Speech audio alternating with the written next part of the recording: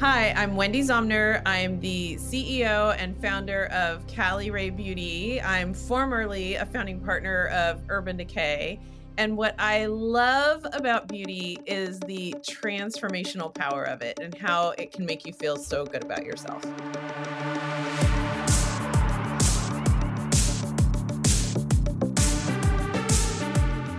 From New York City, you're listening to Beauty is Your Business, covering the intersection of innovation and business in the beauty industry.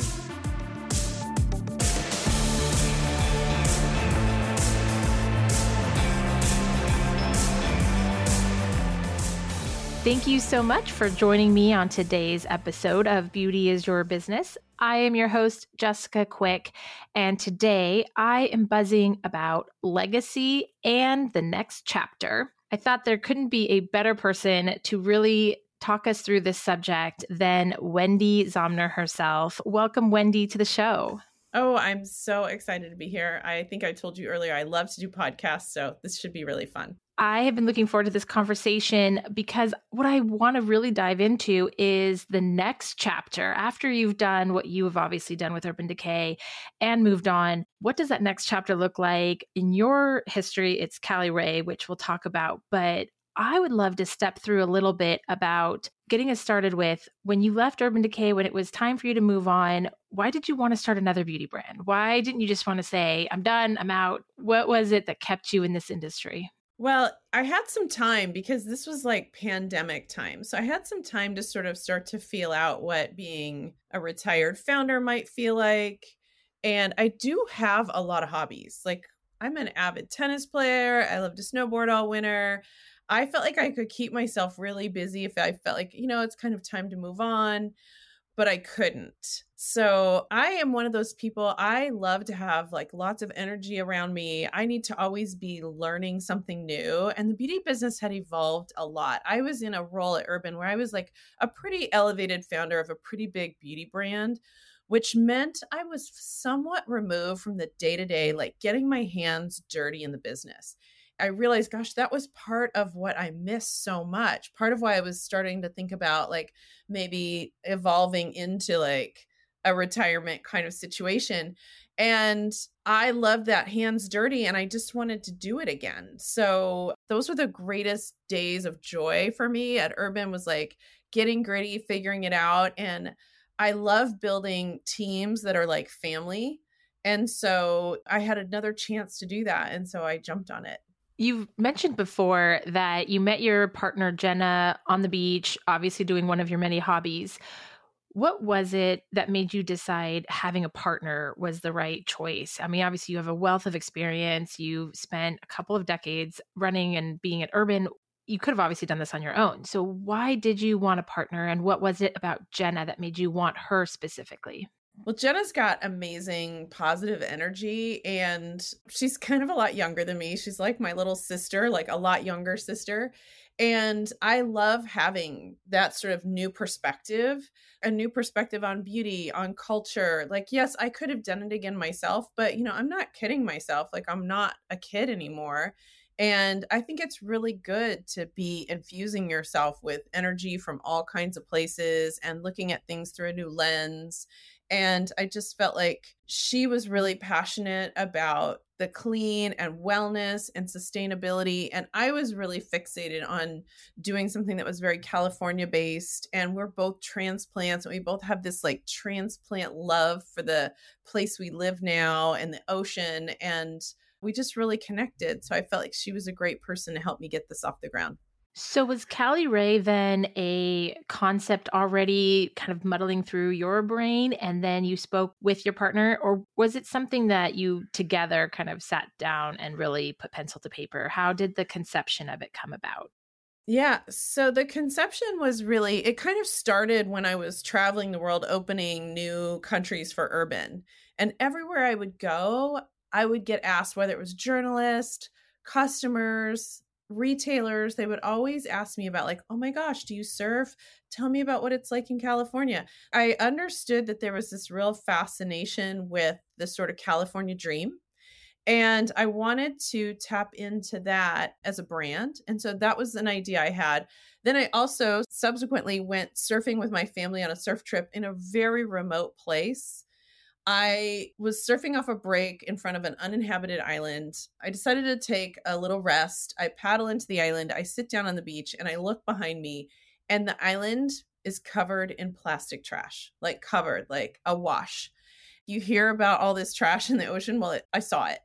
And I realized, like, I had probably created a lot of plastic trash in my life as a beauty entrepreneur, and that there must be a better way. And this to me was really the mission driven part of Caliray. Like Urban, the mission was to sort of democratize beauty, make it for everyone, not make it so aspirational, make it about self-expression. And I feel like, okay, we succeeded because that's kind of table stakes now for a beauty brand. You have to be that. So what was the next one? Like, how can we bring real sustainability and not just greenwashing to beauty? And it's definitely every day I'm working on it, and it's not perfect, but we're trying to like every day learn more and create products that are more easily recycled or already from recycled materials. You bring up such a great point. I have had guests on the show before talking about sustainability and this idea of we're not perfect and we are learning more every day about what it means to be sustainable, or what we thought was sustainable might actually be slightly different. And I've had a couple, I think they say it really well, which is, as long as we are putting the effort there, because I think there's this expectation that you're going to be 100%. If you're sustainable, it's 100% perfect. Or, if you do something that's off, it's absolutely terrible. Then all of a sudden, everyone comes out of the woodworks to point their finger at you. And I love that. I think a lot of founders now are really saying the same message, which is we are doing everything that we can to the best of our ability, but we also know it's an evolving field. It's not perfect yet. Right. It's not perfect. I mean, there's a lot of conflicting information too. Someone told me today, like, well, I heard that nothing actually gets recycled. And yeah, you know what? A lot of stuff doesn't. Until we can get those at the MRFs, which are the municipal recycling facilities, until we can get the screens smaller, most single-use makeup products are going to fall through those screens, even if they're made of recycled material, which is why it's really important to try to use those pack bins at Sephora if you can for your recycling, your beauty products, because unless it's the size of a yogurt cup, it's not going to go through. But we have to keep trying, right? We can't give up. And there's all kinds of little things. Like I was using recycled paper for my boxes, and I'm switching now to FSC certified mix or FS certified even virgin. You're thinking, oh, recycled's the gold standard, right? But I've now learned that actually using recycled material takes more energy and water than it does to use a managed forest, which is actually grown for the purpose, and that paper is naturally compostable. So it's just, you're always learning, and I'm adjusting based on what I'm learning. So it's an interesting business proposition, right? Because it's absolutely true. Is the same thing. We learn, we find something else out. We thought, glass is the way to go. Nope, glass actually isn't. It's going to be metal. No, metal's not. So it's a constant learning curve. But super curious how you think about this. If you know that it's evolving and it's changing, how do you give yourself room? Because you go out and you purchase, you make a PO of 10,000 units, 100,000 units, but how do you give yourself room that it's like, okay, this may change. So the next iteration, are we able to react fast enough? How do you do that? Well, the way I do it is I start building the product from the ground up, doing what I know is right. So, for example, you won't see on any Caliray products, you won't see any vac metallization. And vac metallization is what makes your cap look like it's made of metal, right? It makes it really shiny and pretty. Well, I know like right off the bat, that's toxic. So I'm just not even going to start there. I'm going to use like color or something else, or graphic design or something else fun to make the packaging more engaging. I think there's little things you can do, like our next round of primer in the tubes. We're actually going to put sequestered carbon that we pull out of the air and shove into the bioplastic. It actually makes the plastic more recyclable. But even if it doesn't get recycled, you've trapped carbon in there out of the environment, and you've trapped it in there. So even if it's in a landfill, it's serving a purpose. That's kind of the next round. And it's pretty invisible to the customer, other than we tell them that this now contains sequestered carbon. I'm just always looking for new materials. I think one of the things about the beauty industry today that gives us a little grace in this area is that most products, you're constantly evolving them. And I think the customer understands that, whether you like slightly reformulate or you tweak the package, or you phase it out and phase in something new because a new texture's in. Like, our tastes are pretty quick to change. We're buying like tight against our buys because maybe things evolve quicker. When I launched the Naked palette, when I invented that Naked palette and launched it, like that thing lasted for years and we just kept buying it and buying it. And now you launch a palette and it's got a season, right? And then it's in and it's out. Like, the industry's totally changed. So you have to just be like really nimble, and it gives you some grace with the sustainability. Yeah, I think it's a really good point. It's something that I talk with my clients about too. It's that buying tight to your sales forecast so that you don't have so much where then when you're ready to do that next PO, you can iterate quicker. You can change because there's a new piece of information or because you've learned something you didn't know when you did build that original product or place that PO. And so not having so much. And I know we get a price discount if we buy in bulk and all those things, but just really being thoughtful in that allows that flexibility, allows us to pivot when we want to add those better pieces, take something out, even the new information that we get. Are you working closely with manufacturers? Are you working closely with a consultant? How do you get, because you obviously are very well versed on the latest and greatest in sustainability. How are you getting that information? So I'm trying to get it from a lot of different sources. I don't have one particular resource, but I get it from different vendors. And I think it's good to get it from a lot of your different resources because you're going to hear different stories depending on what benefits them financially. So then you have to sort of like sort out what is the correct information. I'm getting it from industry articles, so I read a lot. I have a sustainability consultant, and so she and I talk a lot about what's real, what's not. A lot of times I'll hear something and I'll throw it out at her and get her feedback on it. So that's really kind of my approach, is to dive in. And there are moments, Jessica, when I am full into the sustainability thing and I'm just like gathering. And then there are moments when I have to pop out of it and I just have to go like be the CEO of a regular company. The other day I was saying to someone, I had a vendor email me. He's like, I've got all these new materials for you. I'm like, thank God, because I've been out of the sustainability bubble and I need to jump back in it. So when you're a small company and you're leading the charge on this initiative, it's hard to always be 100% in it, but you can pop in and out of it. And like I said, it's one of those things where you're not always going to be perfect. So we're doing the best we can. And I think consumers are actually really starting to get on that bandwagon too. I see a lot of the times consumers defend brands in that very way. Like, they are already doing a lot. They're doing the best they can. It's a community that, really supports everybody about we're all doing the best we can with the information that we have, and we know it changes. I'd like to pivot a little bit as you talked about seasons and now and how much innovation that comes in the marketplace with your really strong partnership with Sephora. And as we come into the holiday season, I'd love to pick your brain a little bit about how do you, Wendy, and how does Caliray think about holiday at Sephora? When do you start planning for that? When are you talking to Sephora? Do you already come in with a set calendar that says, we're going to do this? Or are you getting feedback from them and then developing your holiday program? Well, one of the best things about Sephora, and I've always felt this about them, and I've worked with them for years and years, is that you have a real partnership with them. And if you've ever heard my talk about the 10 lessons I've learned on this journey, like one of them is that you will excel in your life through partnership. I give this to college students a lot. And I always say, like, you focused your life as an individual for so long, but now you're at a phase in your life where you're going to find like partners in life, partners in business. And Sephora has been my partner in business for a really long time.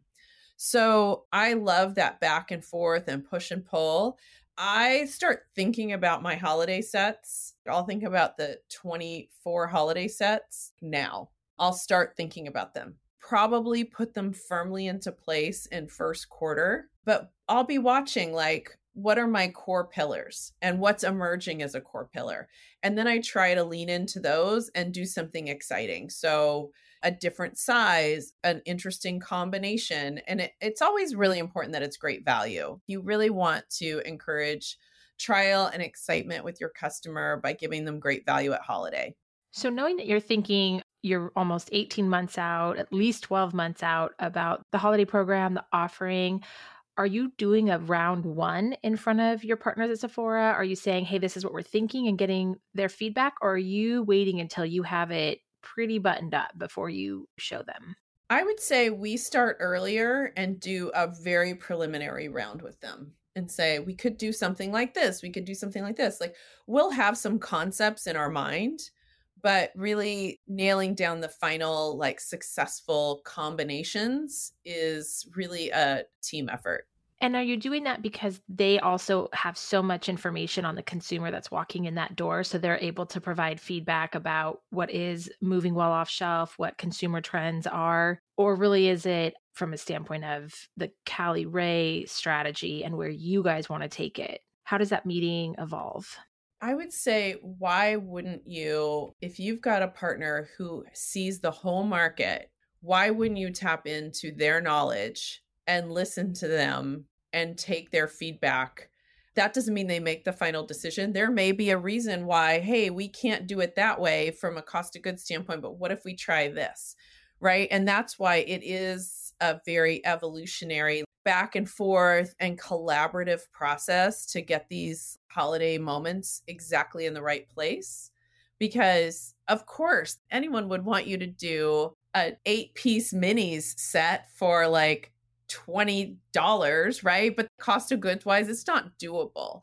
So, okay, we can't do that, but what can we do? And what makes sense? What are the big opportunities? And so you're going to learn from them where the big opportunities are.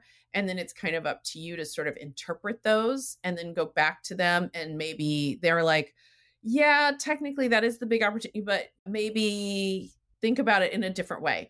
I would say you're going to have a few rounds back and forth of conversation. It doesn't have to be, to me, so formal, but I would always, with the set situation where you're investing in that, like, work with your retailer really closely, not to tell you what to do, but to learn. Yeah, to gain all the insights that you can in order to put the best program forward. What are 2 to 3 best practices that you have at launching holiday into a retailer? My best practice in terms of the development would be like really focus on your core pillar products, because you're going to be able to touch a new audience and you really want to put your best foot forward and really have them like discover your brand. So of course, we're really known for our tubing mascara, Come Hell or High Water.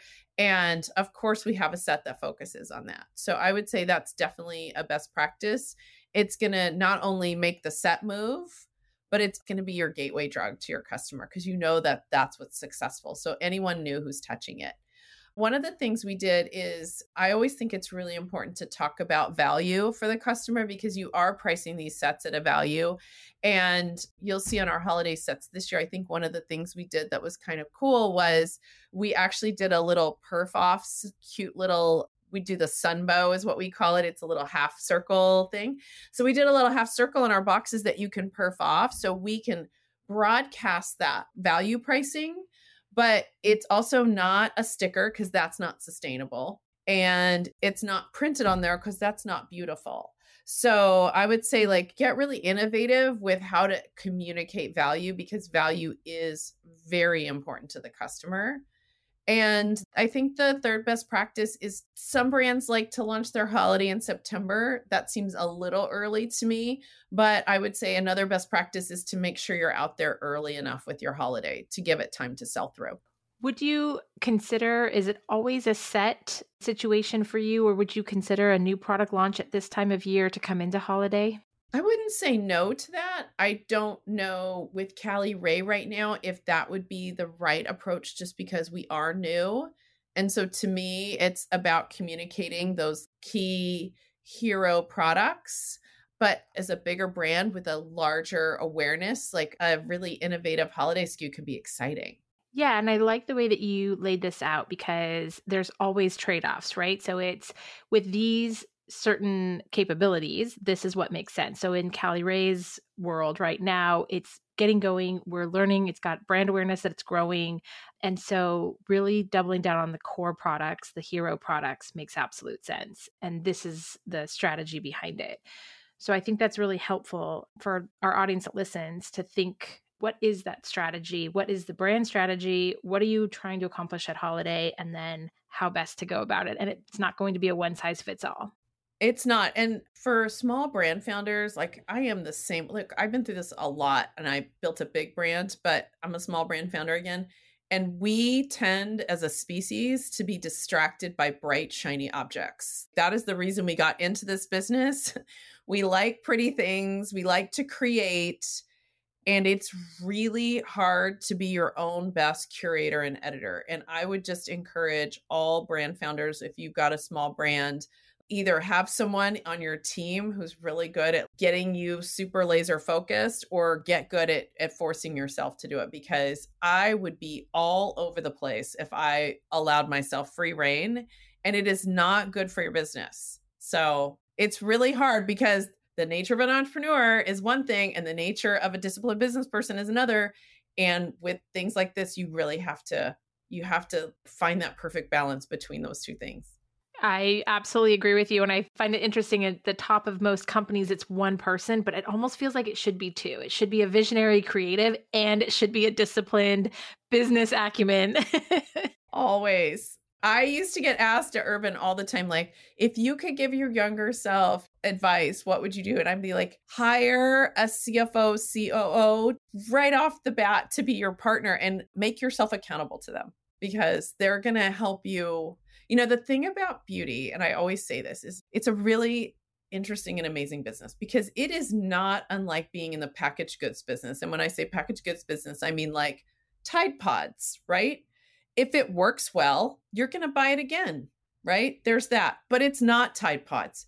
You put it on your face. You pull it out of your bag and your friends will go, ooh, what's that? It is an object of magic and transformation, in addition to being a functional object. There is no other category out there that does those two things at the same time. And so it really requires a magician and a creator, and it requires a disciplined brand manager. So there it is. That's why you need two. You do. You need to. And I think the other piece I would add to your list of what beauty does, the other thing is we innovate constantly. I mean, I can't find another industry that innovates as consistently as we do. I find it fascinating. So you start Caliray, you've got this vision, the mascara is amazing, but now you're kind of moving into wellness. So, again, like this ability to transform and innovate and change, I think is really powerful in our space. And I would love to hear a little bit more about kind of Caliray's strategy. What is making you move more into wellness? You have a supplement. I heard you talked about some sexual wellness products. So I'm curious about that strategy. So wellness has always been a core thread since the beginning of concepting this brand. The start of wellness is the West Coast, right? That's where most wellness trends begin.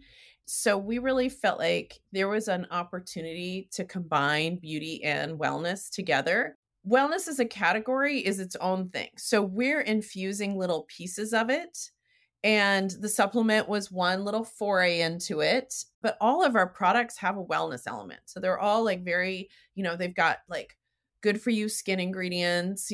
My setting spray is sprayable skincare because it's not only got niacinamide and seawater minerals in it, but it's also got transdermal magnesium for skin recovery.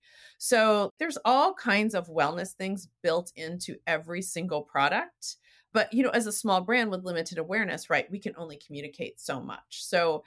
But my goal is to always have a wellness thread to Caliray. So yes, you did hear right. There's some sexual wellness things that we have been cooking up. So we'll see where it all goes. But wellness is a really important part of this brand.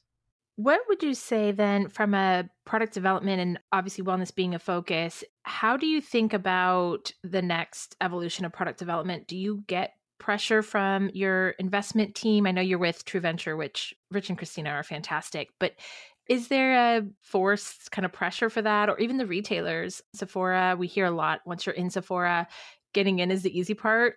Sustaining and doing well is hard because of the amount of innovation that they look for. Do you get pressure that way? Or do you feel like it's a really great collaboration and you're Wende and you can just do what you want? Well, I can't do what I want. It's a business. We have to make it work or it won't be a business anymore.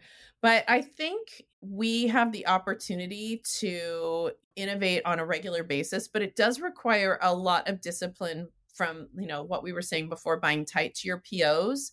so that you can really look at things and say, hey, I have to, in order to keep this business like vibrant and top of mind for people, we do have to innovate. But that means with limited space in your retailer to start with as a young brand, you don't have unlimited space to grow. I always tell people this story. When I first launched at Sephora, I had 32 SKUs.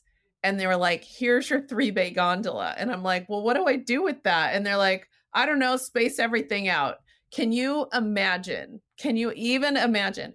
So I partner with Sephora now, and they're like, you're going to get a shelf on the cleaning cap in all doors. And people are like, oh my God, you're the luckiest person in the world. Right. Like, that's huge. So that's huge, right? 30 inches for my 30 SKUs that I launched with again.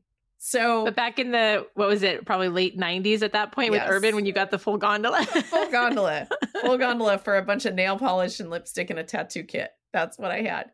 So you really have to like be disciplined about your planning. And so that means like I'm planning further out than maybe I would have back in those early Urban days, because there just wasn't this luxury of space to just, oh, we'll just move some things over and throw that up there. So we've got to like build something and make a moment out of it, and then plan for it to like phase off and it's available on Caliray Beauty, and then bring something else in that gets people excited. So this is kind of the nature of the business. It does make it a little hard to really build a brand that way, but it's the new reality. So you better just get used to it. Yeah, and find some really great ways, some good best practices to do it, because it is the way that it's headed.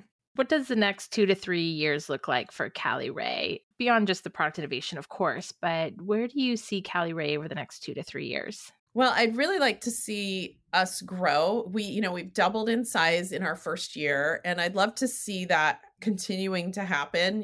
People say like, oh, 30% growth, but I feel like we're a brand where we've got this like hero mascara, and we really don't have a lot of brand awareness. So I'd like to think that we can continue to like build on that growth in a pretty aggressive double-digit way. So that's really my goal. And then obviously to be able to make a bigger brand statement at Sephora would be ultimately where I'd like to take the brand. Well, Wendy, I appreciate so much your time today and letting us pick your brain. You've seen this beauty industry for the last 30 years. I think you say Urban broke it, which was true. And kind of where we are today in 2023 with back to being a younger beauty founder, I would say, with a new brand. So it's been a wealth of information to kind of jump in and see the way you think about it. And I would love if any of our audience would like to get a hold of you. Is there a way that they can reach you? Instagram's a great way to reach me. You can just reach out on my DMs, and I don't check them every day because I'm trying to be like healthy social media habits, but I do check them. So if you don't hear from me right away, you will hear from me. Give her a couple days. I love it. Yeah, give me a couple days. Yeah. Well, thank you, Wendy. We wish you the best of luck, especially as you come into the holiday season. I can't wait to see Caliray on your shelf in Sephora and what you do for this season. And I really appreciate the time. So thank you. Okay, well, thanks for having me on. It was so fun talking to you. And if you would like to continue to buzz with me, head on over to buzzbeauty.com. This has been Beauty is Your Business, produced by Mouth Media Network. Keep in touch on Instagram and Facebook at Mouth Media Network, and find prior episodes at beautyisyourbusiness.com and wherever the best podcasts are found. Your brand message can be on this show. Email us to find out more at podcast@mouthmedianetwork.com. Thank you for listening.